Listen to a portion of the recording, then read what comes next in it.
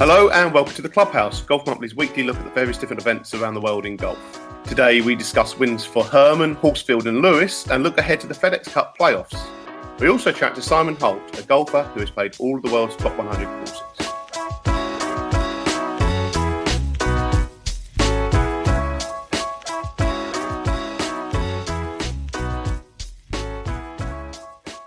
Hi, I'm Paul McGinley and you're listening to the Golf Monthly Clubhouse podcast.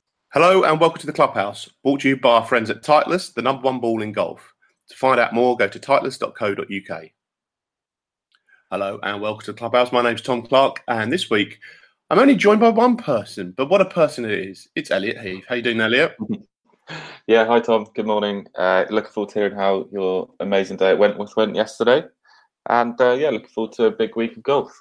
Yeah, Elliot, I had a great day yesterday at Wentworth. Had a golf lesson, which I really did need because I played golf on Friday in my cricket club's golf society charity day, and I played absolutely appallingly. So it was very good timing that I had a lesson and a fitting, and then even had some incredible played 3 holes on the Wentworth West with Paul McGinley yesterday evening, and it was glorious sunshine. So had a fantastic day yesterday. Lots of content appearing on the Golf Monthly YouTube channel in the nearest future. But yeah, it was an incredible experience, and hopefully my golf game has been turned around, and I now will be able to actually stop hitting it through my legs. So it was awesome. Elliot, did you play at the weekend? Oh, that's amazing, Tom. I played Friday evening and starting to hit the ball a lot better now, which is really good. This is not a plug or anything like that, but I was actually reading the latest issue of Golf Monthly about getting your hands ahead of the ball at address, and that's just really helped my striking, so that's good. I did have a horrendous putting afternoon though, but then birdied the last in the darkness to win our match after basically choking the whole back nine, which is good. Good efforts, because you've got some. You usually have some mental blocks, don't you, on that last hole at West Byfleet? It's not been kind to you over the years, has it? No, probably not. That's a fair way of saying it. But so you had a lesson yesterday. Yes. Has that made you keen to have more lessons and really start working on your game? Yeah, well, it's one of those things where I've never had a golf lesson before, and if anyone's seen me swing a golf club, you could probably tell I've never had a golf lesson before. And it was just really good. It was great. And it really opened my eyes to a completely new way of thinking around my golf swing, which is what I needed. So, it's great. I mean, he would ask me to do, to try and hit the ball in a completely different way. And I thought, I'm not sure I'm going to be able to do this. And it worked. So it was fantastic. Yeah, as you know, I have a horrendous snap hook. And to actually solve that, he was making me try and hit it further left, or make it feel like I was trying to hit it further left. And and it really sorted out a lot of things. So it was great. It was great to see. You'll be able to see almost the whole lesson and the advice that he gave me in the near future on the Golf Monthly YouTube channels. And I think we'll put them all over social media, I'm sure. So but it did mean that on the first tee at Wentworth, where I was playing 3 holes with Paul McGinley, and I was obviously very, very nervous about this. I did actually manage to hit one pretty solidly and just to the left-hand side of the fairway. So, I was absolutely over the moon with that, to be honest with you, because I was a bit nervous.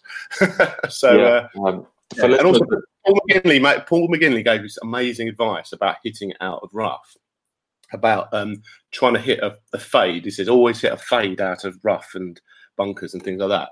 And I'm pretty sure the best shot I've ever hit with a hybrid out of reasonably thick rough on the third I went with, and I from about so it was about 100 must have been 195 yards, and I hit it onto the green out of the rough. It was absolutely amazing, just from what he told me to do. So it was really, really good. It was amazing. Seeing you hit a fade would be a huge transformation, because to describe to listeners, it's probably, I would imagine you swing it a bit like you play cricket, with a very strong left-hand grip, and the only times you've ever probably hit a fade was by accident when it goes about 50 yards right. But it'd be nice to see that transformation, and I hope that you're starting to invest more in your golf game. Well, yeah. Well, I do actually want to go to the range, which I haven't want to go to the range for a long time. So that's quality. Yeah. So I definitely want to go and try and keep doing what I was told yesterday. So yeah, it's cracking. Really good, really positive, and probably feeling more positive about my golf game than I have done in a long time. So that was great. Some other people who will be feeling very positive about their golf game are the winners from the weekend, and we had some names which probably wouldn't usually be at the top of the leaderboards do very well. Starting with on the PGA Tour, the Wyndham Championship, which was of course the final regular PGA Tour event before the FedEx Cup Playoffs this coming week. And Jim Herman won his third PGA Tour title by one stroke from Billy Horschel. He shot 61-63 on the weekend, which is pretty good going, let's face it. And so he shot 16 under par over that weekend to finish at 21 under par. The 42-year-old moves up from 192nd to 54th in the FedEx Cup rankings and guarantees himself at least 2 FedEx Cup playoff events. He also moves up to 91st in the world from being 318th. So, Elliot, what do we know about Jim Herman? Well, incredible win for this guy who I remember him winning in 2016. I didn't actually know that he won last year at the Barbasol, which is like an opposite field, smaller PGA Tour event. And yeah, you just thought he's a bit of a journeyman. I think he was 38 at the time when he won, and I guess I thought I'd never really hear from him again. But when you win twice at this level, which is another huge tournament that he's won there, he's clearly a very great golfer. And yeah, looking back at his career, like fair play to him. He's a complete journeyman. You would have to say that is overperforming. He admits it himself that he doesn't hit the ball like the other guys. He's 42 now, and he actually started out as an assistant pro. He was at Trump Bedminster Golf Club in New Jersey as the assistant pro there, and it was actually Donald himself who persuaded him to follow his dream to chase the PGA Tour. So you'd have to say that Trump has really helped him out there, and apparently he's played with Donald Trump quite a lot. He's good friends with him and with his celebrity guests and whatnot. And yeah, started out on the Golden Bear Tour, I think, back in like 2001, and worked his way up onto the main stage. Yeah, it's an amazing story, isn't it? I mean, all those stories about Donald Trump are very interesting, and some people will take it one way and others will take it another, won't they? But, fair play. I think the story is that he's managed to work his way up through the rankings, from being, as you say, reasonably lowly assistant pro to suddenly being a multi-winner on the PGA Tour. So fair play to him. And we did think about this could happen at the Wyndham Championship because the course isn't overly long, is it? So it actually means that all the guys who maybe don't hit it as far as some of the other young bucks on tour could actually compete, couldn't they? Yeah, definitely. I think he averaged about 298 in the final round, which is above what he usually hits. So obviously a guy like Jim Herman is not going to win every week, but there will be moments where he finds his brilliance. And to shoot 16 under on the weekend, under pressure, it's fantastic. And really nice story. Yeah, I mean, let's face it, he only played 124 strokes over the weekend. I mean, I don't think there's many other players that have ever done that, have they? No, yeah, you're probably right. Like 61, 63, that is outrageous golf, isn't it? So, he's actually gone out and won it, hasn't he? It hasn't been handed on a plate to him at all. I know Billy Horschel was actually very much in contention going down the stretch, and I thought when I first turned on to watch, I really thought Horschel was going to win. I don't know about you, Elliot. Yeah, I guess he made a really sloppy bogey on 16, which is a par 3 that he probably only had 8 iron into, and then Herman absolutely stiffed it on 17, and you thought, well, Herman's to lose now, and he looked like he was going to birdie 18 as well, which is over 500 yards, par 4. Like I said, it was just Herman's day, wasn't it? He finds these pockets of brilliance, And another thing as well, he's won all 3 of his titles by 1 stroke.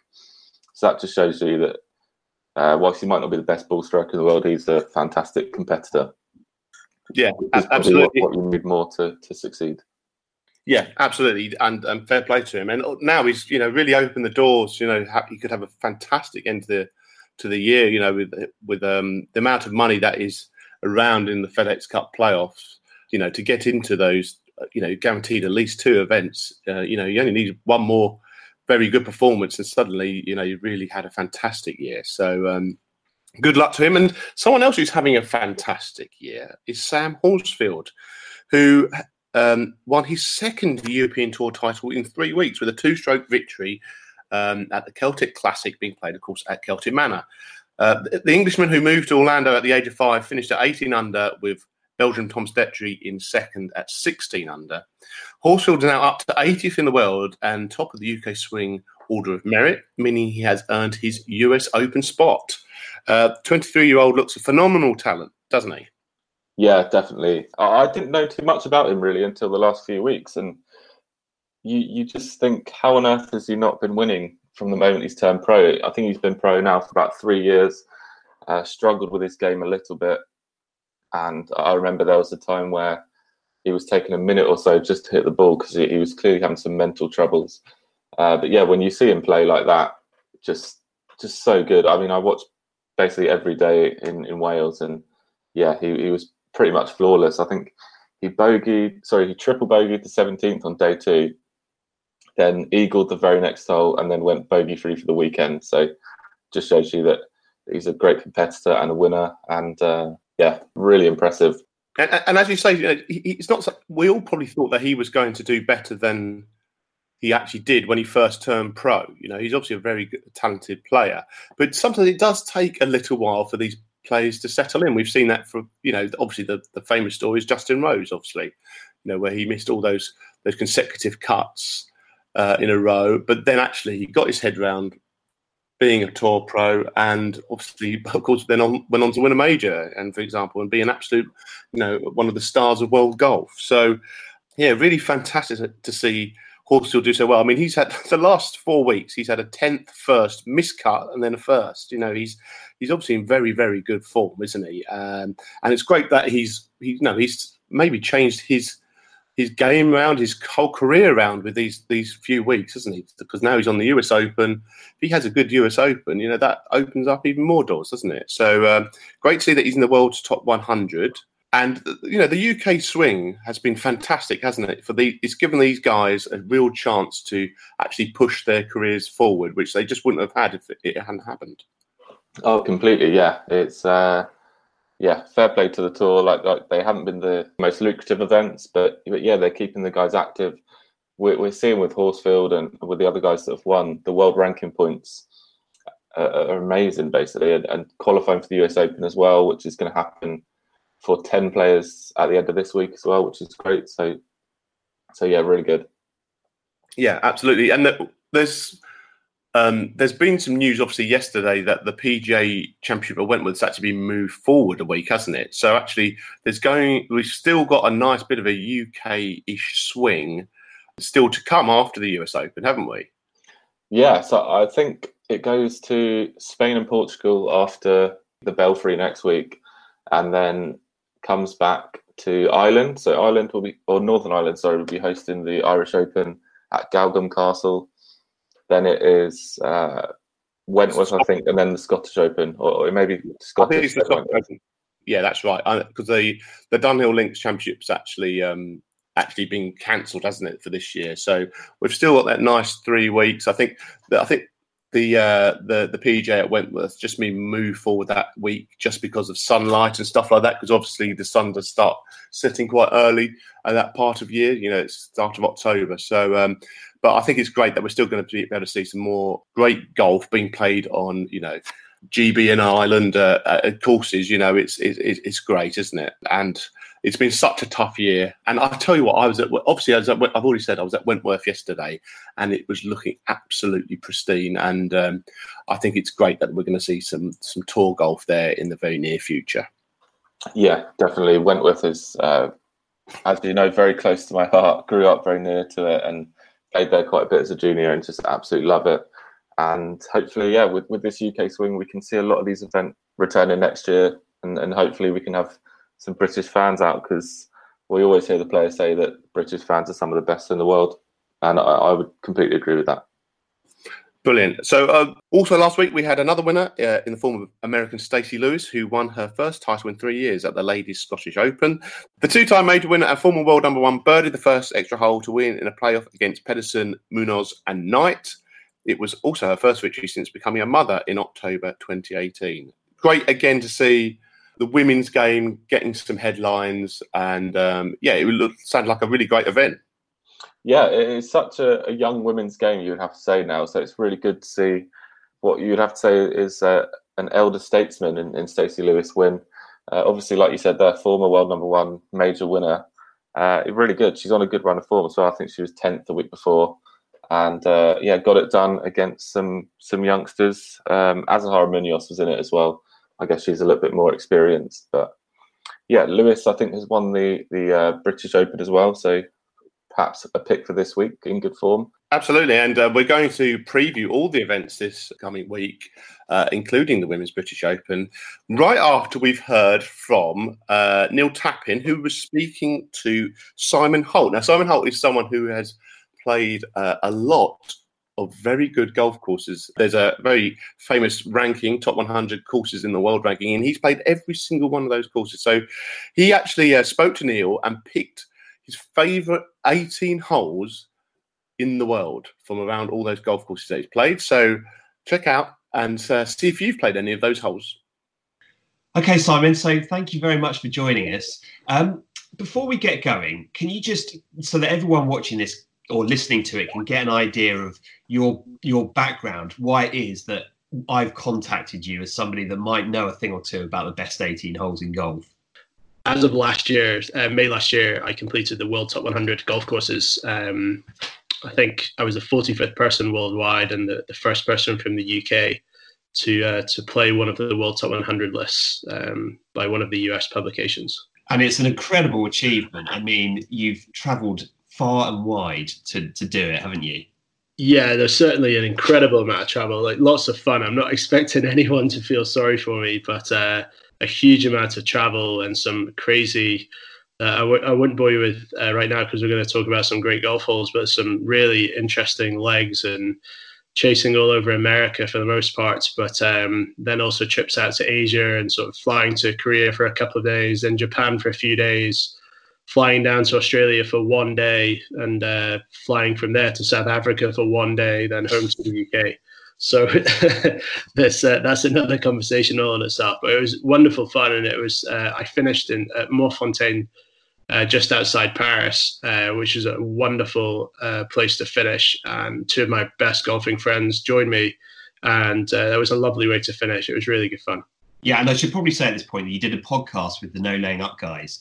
That for those listening to this, watching this, is well worth listening to, because you go into all of that stuff in detail. You talk about your favourite golf courses. You talk about those experiences that you've just been to, you just mentioned here. But in this video, we want to look at you've put together basically a card of your favourite 18 holes, right?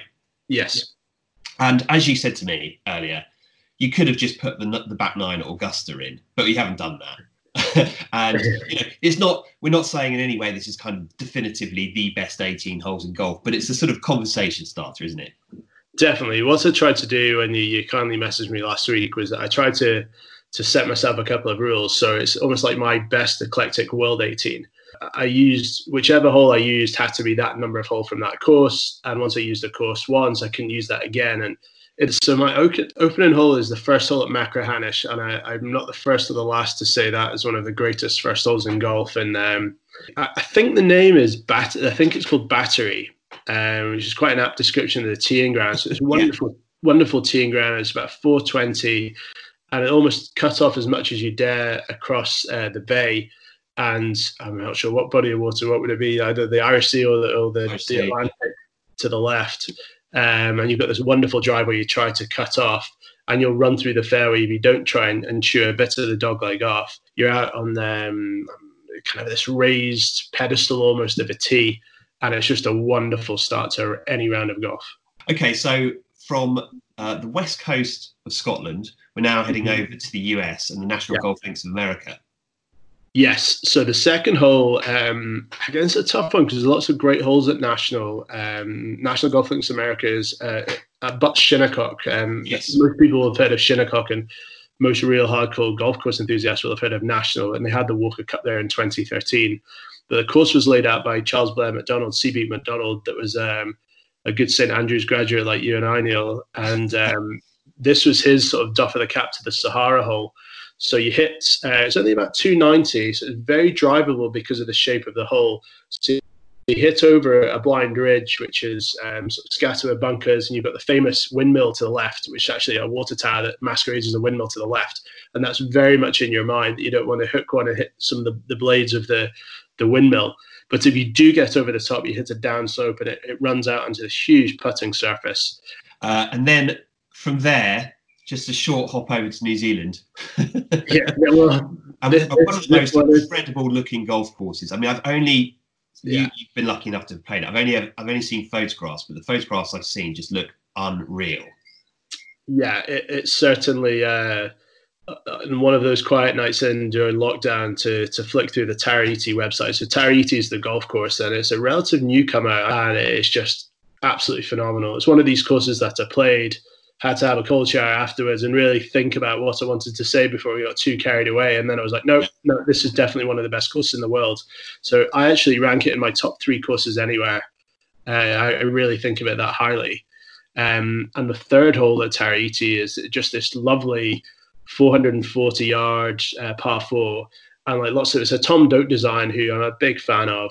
And like lots of his courses, it's the common theme is big, wide, firm, fast fairways. So you need to really hug the right-hand side here, but there's a big sandy waste area with native vegetation. But if you stay on the fairway, you don't quite have a look at the green. It's a fantastic punch bowl green buried down this big sort of Rumpelstiltskin fairway. Whereas if you pull your drive slightly to the left, you're left with a sort of do or die shot, and your caddy will run up to the top of the hill and you hit over this huge dune. Just think like the fourth hole at Royal St. George's for any UK golfers that have played there. That sort of height of dune off the tee is almost like the second shot into Taraiti, and this beautiful punch bowl green. And what's great is you can sort of chase a shot around the right-hand side and it'll run or funnel down. And there's lots of sideboards and backboards to work your shot off.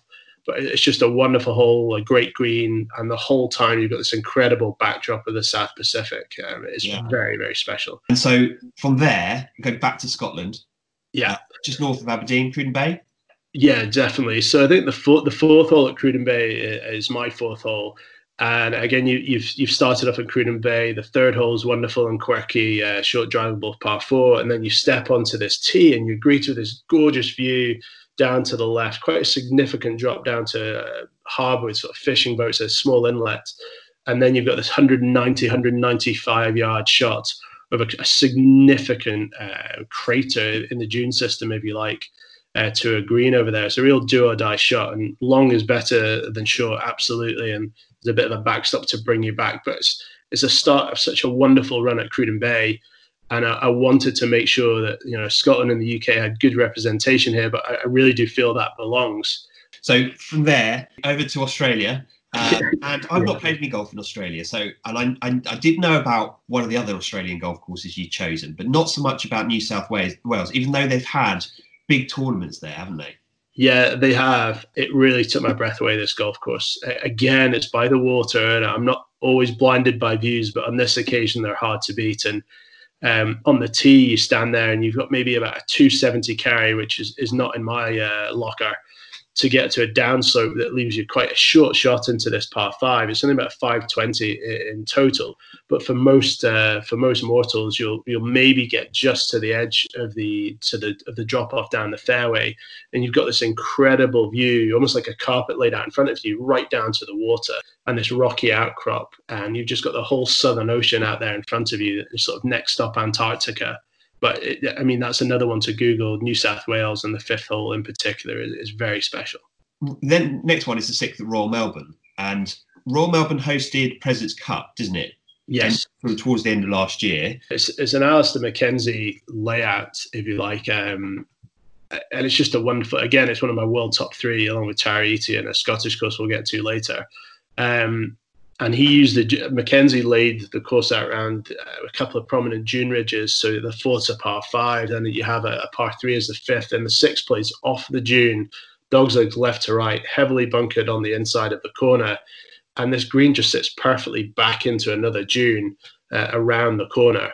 And the greens there are super fast, perfect, as you will have seen on the television. The edging of the bunkers is absolutely incredible. It just looks like someone's taken a razor down all of the bunkers that cut into the greens. You've never seen better maintained bunkers than in the Melbourne Sandbelt. Next one, one of the, I guess, the hardest ones to get onto. Is that fair to say, Pine Valley?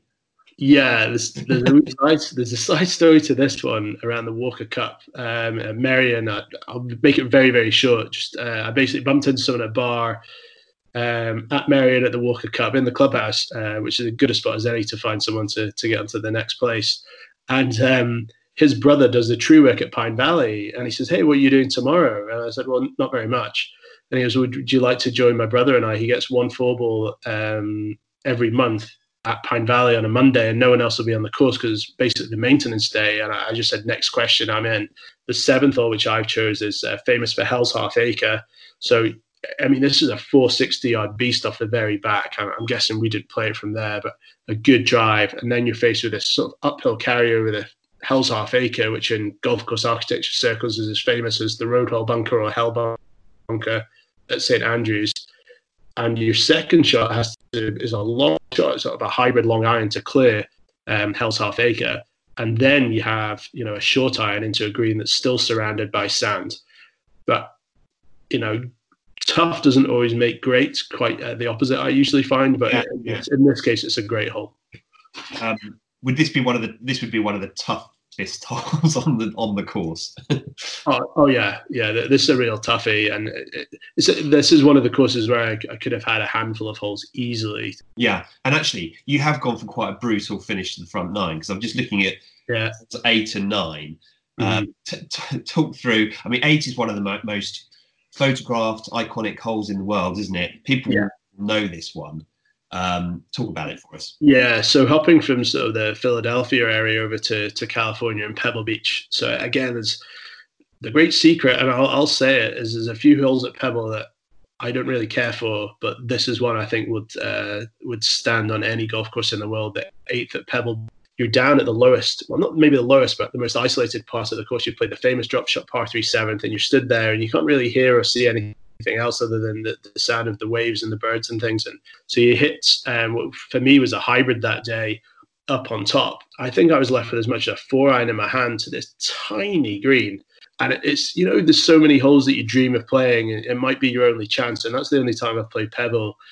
And to pull off a shot, which fortunately I did that time. I didn't play very well that day, but it was one of the few good shots I hit, was the shot that I wanted to hit. And it somehow ended up on the green and an outside chance for birdie, which I didn't make. But it's such a tough shot to tiny greens at Pebble as well. But in terms of iconic holes, it's right up there at the top of the list as one of the most memorable I've played anywhere. Well, the next course you've gone for is Royal County Down. Yeah, definitely one of the best golf courses in the world. Definitely one of the most, I guess, probably one of the hardest golf courses in the world as well.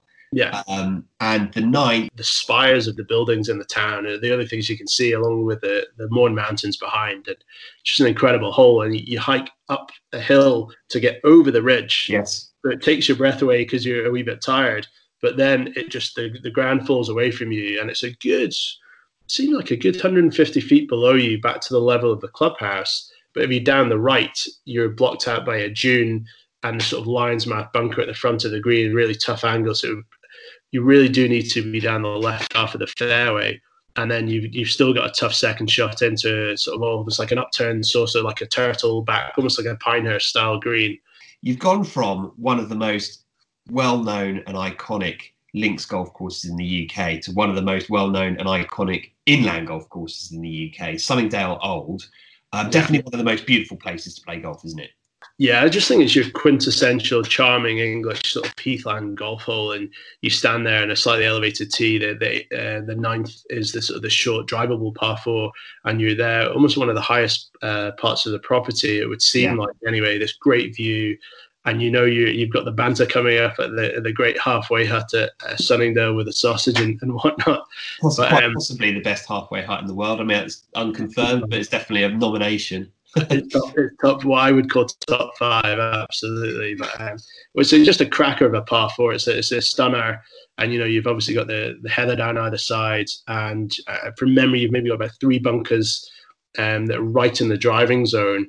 And then for your second shot, if you've navigated those for your second shot, it's quite deceptive. There's certainly one bunker on the left that's a lot shorter from the putting surface than it looks like at first glance. So from Sunningdale you're going back to the Hamptons again. Yeah, so back to Shinnecock, and I think lots of people will have possibly seen this hole on the television. So the 11's a par 3. It's only about 150 yards, so it's quite innocuous on the scorecard, but you stand there and short to mid iron at most. I think I sort of played a 9-iron that day, but it's quite elevated. And I fortunately hit an okay shot. And it's one of these holes, I think once you've played it once, you're probably more scared of it the second time round. So when you stand on the 12th tee, having finished the hole, and you look at it, and it's almost like a tablecloth at the top of a volcano. It just drops off on every single side. That leads on very nicely to the 12th, actually. My 12th hole is Augusta. So back-to-back short par 3s.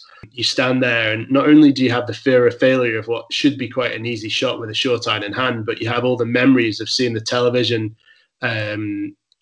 report back all these grand failures over the year as well. When you get down to the 12th hole, that's when I really feel you're in that moment of, I can't believe I'm finally here. It's very special, and it's a tough shot when you think this might be the only time I get to hit this shot. Don't duff it. Yeah. So from there, the next golf course I know is one that's very close to your heart. It's where you've grown up playing your golf, and it's one of the great golf courses of the world. But this is definitely one of the great holes on the golf course, isn't it? Yes, it's actually the 13th hole at North Berwick, and North Berwick West Links is my home course. It's where my parents still live in North Berwick to this day, and that's where I grew up playing my golf. I think you and I have played around there together, which was fun a long time ago now.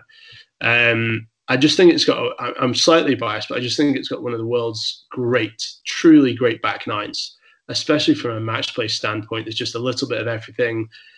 Each hole is different from one before or after.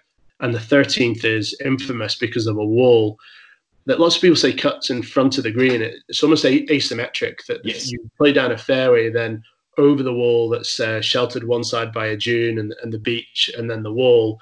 And looking back down the hole, you get a real appreciation. And the green's actually quite flat, but it's in that sense very, very hard to read. It's very subtle.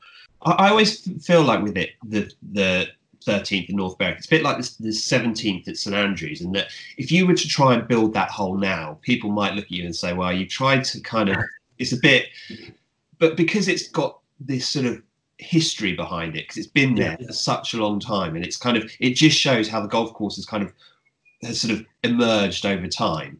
I think it would be a wonderful place to have something like the Walker Cup, just because the whole back nine especially is just a wonderful match play golf course. And for TV, it looked great, manageable size with the crowds. But just to see how the top amateurs in the world dealt with those holes, quite quirky holes along that back nine, would be wonderful to see. It would be a great Walker Cup venue. I totally agree. And then, as I say, so on to from North Berwick to Royal Dornoch, another one that should be on everybody's bucket list.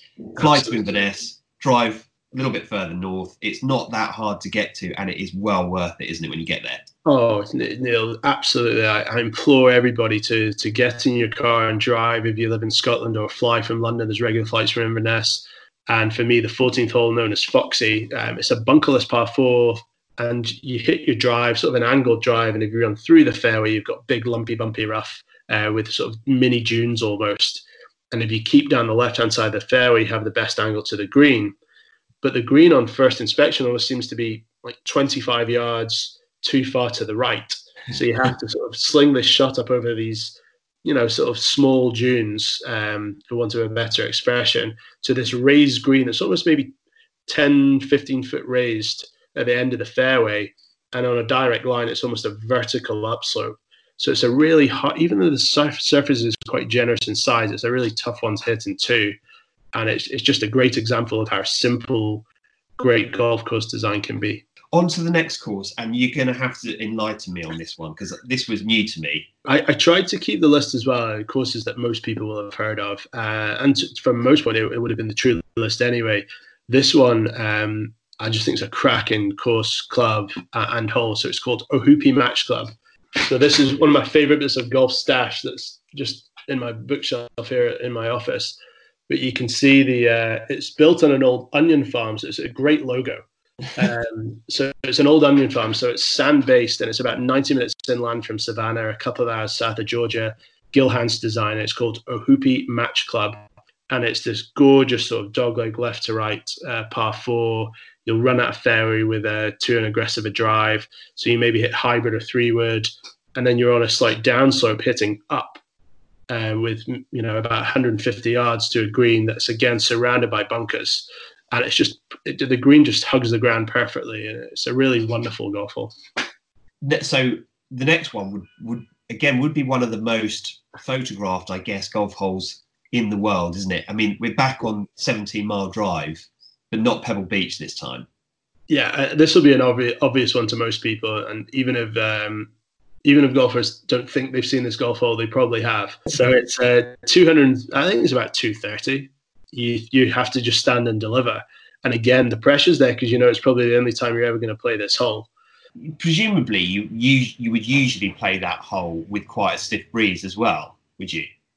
Yes, because you're right there in the Pacific, and it's quite often it's into the wind because the wind will be coming towards the coast. So it is a good old hit. Okay, so we're going back to Scotland now, but you couldn't really leave this hole off any list of best 18 holes, could you? No, again, it might be an obvious one, but it's an obvious one for a reason. So the 17th at St Andrews at the Old Course, the famous road hole, has to be there. And from the tee that we would normally play off about 470 yards, the pros have now, as most of us know, snuck the other side of the old railway line onto almost the back of the driving range to extend it to about 490, I think. But you hit over the old train sheds, the green part of the hotel. And if you're sort of lucky enough to hit the fairway, your trouble's only just begun because you've got this tough shot into a green. And then if you can somehow hit the green's actually tilted to a greater extent than a lot of people give it credit for. So once you're on the green, you do have some quite sort of swingy putts, sort of right to left if you're putting towards the medal tee for 18. So it's a tough green if you're lucky enough to get on it. And then, being at University at St Andrews and played since then, probably played it 150 times. And I don't think I've hit the green more than maybe 10 times, usually due to bad drives. It's really as tough as it says on the tin, but what a great golf hole. It's the sort of hole that you really enjoy playing and you enjoy the challenge of when you're playing social golf.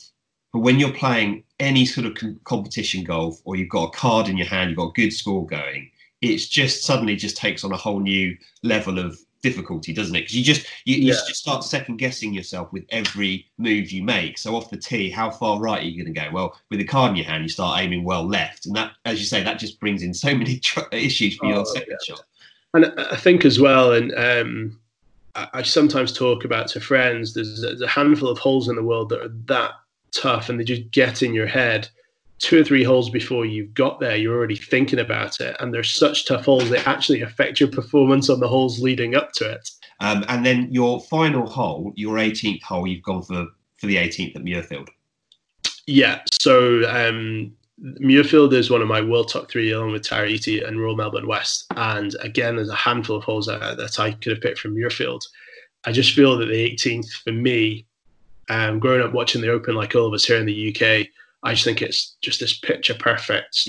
18th, the best 18th hole in Championship golf, having been lucky enough to play all the Open venues, and I just think it's phenomenal. But to drive off, you've got these big bunkers down the left, you've got one bunker on the right if you bail out to avoid the bunkers on the left.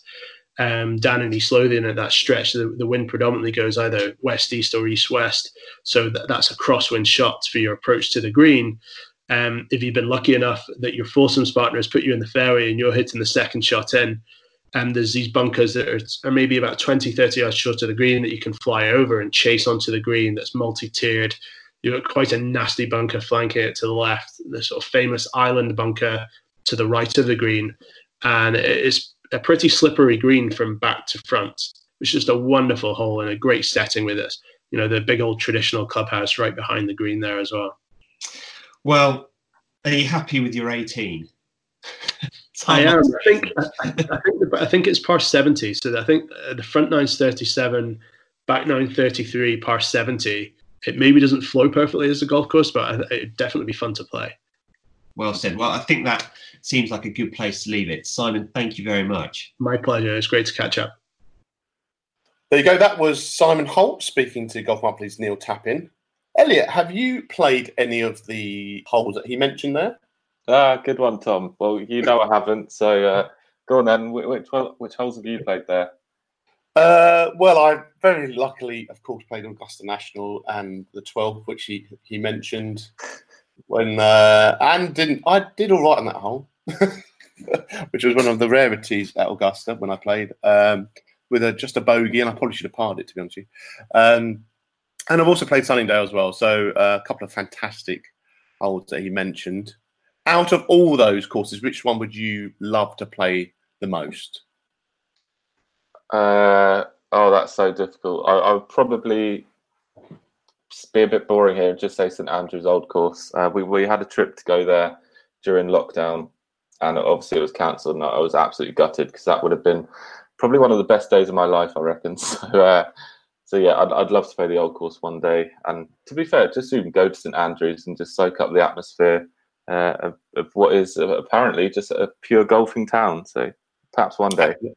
Yeah, absolutely. I mean, I've been to St Andrews, but I've never played the Old Course either. So, yeah, that was a bit annoying, wasn't it? But I'm sure there'll be future opportunities. I'm sure. So, talking of the future, let's look ahead to this week. So, as mentioned, the FedEx Cup Playoffs begin, and we've also got the first Ladies Major of 2020, as well as the Wales Open. So, a busy week of golf ahead.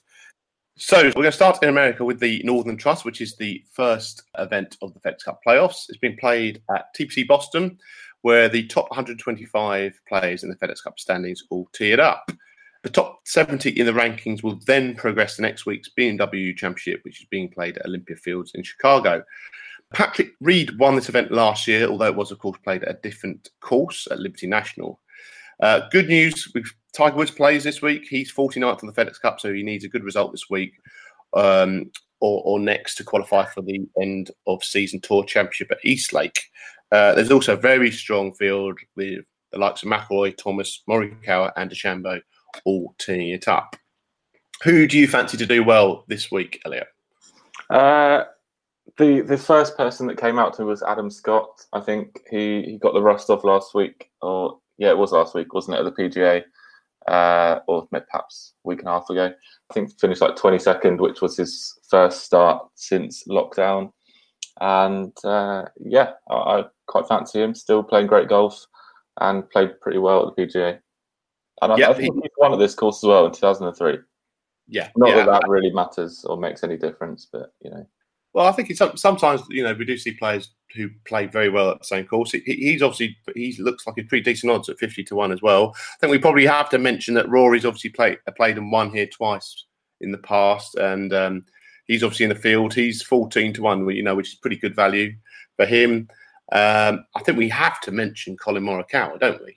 This is his first event that he's playing as a major champion. We'll see if there's a bit of extra pressure on him, or actually he still flourishes and plays in the incredible way that he has been doing anyway. And what about Tiger? What about Tiger Woods? He looked like he was getting into some kind of form at the PGA Championship as the event went through. And he's 40-1 this week. Yeah, completely. I don't want anybody to write off Tiger Woods. I think he's playing great stuff. He just putted terribly for 2 rounds. That's all it was. His swing looked really nice. His body looked quite well and fit. So yeah, I definitely don't think you can write Tiger Woods off this week, or perhaps even throughout the next 3 weeks. Yeah, absolutely. I think also someone else who I think should mention is Paul Casey as well, because he had a very good PGA Championship. Of course, he didn't quite get the job done, but he's, from having played not that many events this year, his game again looked in a very good place, and he's also around 40-1. So do check out all our betting tips for the Northern Trust just by googling golf betting tips and clicking on the Golf Monthly links, or go to the Golf Monthly website, golf-monthly.co.uk. Next up, let's talk about the AIG Women's Open. It's the first women's major of 2020, taking place at fantastic Royal Troon. This tournament has a new name this year after previously being known as the Women's British Open. Japan's Hinako Shibuno, aka the Smiling Cinderella, won last year at Woburn. Who do you think is going to do well in this first major for the ladies? Well, the first lady that jumps off the page for me would be Jodie Hewitt-Shadoff. I think she was third a few years ago, the year before Georgia Hall won, and she's in really good form. I think she had 2 top 5s in the States before this event. So yeah, I would go for her, a Solheim Cup player as well. Yeah, and I think we should all mention, I'm going to mention a few of the British names who are going to be in contention. Gemma Dryburgh, who won the Rose Ladies Series event, which was played at a links course at Royal St George's. Of course, actually won 2 of the events in that. I think she's in very decent form, and she's actually very long odds as well, about 250-1. Georgia Hall, of course, looked like she was in very good form at the back end of the Rose Ladies Series, and also won 2 events. And of course, is a former winner of the event. And also, I think we've got to, of course, mention Charlie Hull as well, who actually won the whole of the Rose Ladies Series, and again looked to be in very good form. So I think we'd all love to see another British winner of this event. Do you think those 3 guys are going to be the Brits with the best chance of doing well? Yeah, you would definitely have to say that. Obviously played a lot of golf in the Rose Ladies Series, and these 3, well, I guess Dryburgh left halfway through, but especially Hall and Hull, they were right at it the whole way. So yeah, looking at the odds, actually, I think women's golf in Britain is in a very good place at the moment, because really you'd have to say Hull and Hall are probably 2 of the favourites. Obviously there are some great players worldwide and they're not right at the top of the rankings, but on a links course in the Women's Open, you'd have to fancy those 2. Yeah, absolutely. I think they're hopefully going to do very well. And of course, the event is being shown live on Sky Sports as well, isn't it, Elliot? Yeah, looking forward to seeing the postage stamp. And I love Troon. It was an amazing Open in 2016, so it'd be really good to see it this week with the girls. Absolutely, and that's where obviously Stenson and Mickelson played that incredible final round. I was very lucky to be there. Troon is a fantastic golf course. It should be spoken higher in when people talk about the best golf courses in the UK. So really looking forward to seeing it again, and I really hope to see some great golf, and hopefully the weather's good up there as well, because I know we've all been suffering with nutty weather, haven't we, recently? So hopefully one day it rains, though. They've got to have some tough conditions. Oh yeah, of course. Then let's move on to the Wales Open. So Celtic Manor again hosts this week, with the first Wales Open since 2014. It stopped after a 15-year deal between the tour and Celtic Manor, which included staging the 2010 World Cup. But it's great to be back again at Celtic Manor. Obviously, they did play at the same course last week. It's the penultimate event of the UK swing, with the Belfry hosting the UK Championship next week. And there's a bit of a stronger field, I'd say, this week, wouldn't you, Elliot? Yeah, definitely. It's really good to see that Haotong Lee and Robert McIntyre have come back from the States. So automatically they've gone right to the top of the favourites list, and probably rightly so. I mean, McIntyre had a good PGA and Haotong Lee had an even better PGA. So yeah, definitely fancy those 2. But there were so many good players in form last week at Celtic Manor, and it'd be interesting to see if they can continue that form, or perhaps they burnt themselves out last week. I don't know, like Conor Syme, for example. I think he's 50-1, and he had a fantastic chance to win last week. Yeah, and there's some other people that played. I think Thomas Peters played pretty well last week, didn't he? And he's pretty much one of the favourites at about 10 or 11-1. So I think there's going to be some really good golf again this week. Again, hopefully the weather is good for them down at Celtic Manor. I think everyone will be interested to see Robert McIntyre playing again. He's about 18-1. So absolutely. So that looks like another good event, and loads of great golf this week, isn't there? Loads and loads, and there's just going to be a huge amount. So let's hope that the weather does stay good and we get to see lots and lots of it. Of course, for all our betting tips for all the events this week, do check out the Golf Monthly website, golf-monthly.co.uk, and do follow our social media channels at Golf Monthly on Twitter and Instagram, and Golf Monthly Magazine on Facebook. Elliot, are you playing any golf this week? Yes, playing on Sunday, so looking forward to that with a group of lads who I'm mates with most of them, but we're kind of getting a bigger group now, and they are absolutely obsessed with golf at the moment. They've always been casual golfers. Some of them have only literally just started, and I guess it just goes with the rest of the golfing world that after lockdown, the sport is absolutely thriving, and these guys they're constantly texting me for advice on what clubs they should buy and do I want to go to the driving range, and it's just so good to see these guys getting the golf bug, and I'm sure you know some people that are getting into golf, and listeners, you probably know people too. So, it's in a great place at the moment. Absolutely. I mean, the golf has come out of everything that's happened in the world, in I think a very strong position. And let's just hope that we can continue to do that, and everyone finds out a bit more about the game that we all love and enjoy, because it is a great game, isn't it? And there's so many different ways to enjoy it. So. Nice way to finish, Elliot, I think, there. So look forward to hearing about your golf next week. And we'll also, of course, find out who won the first major of the year for the ladies. As ever, thanks for listening. Please do subscribe to the podcast via your usual provider. And until next week, we'll speak to you then.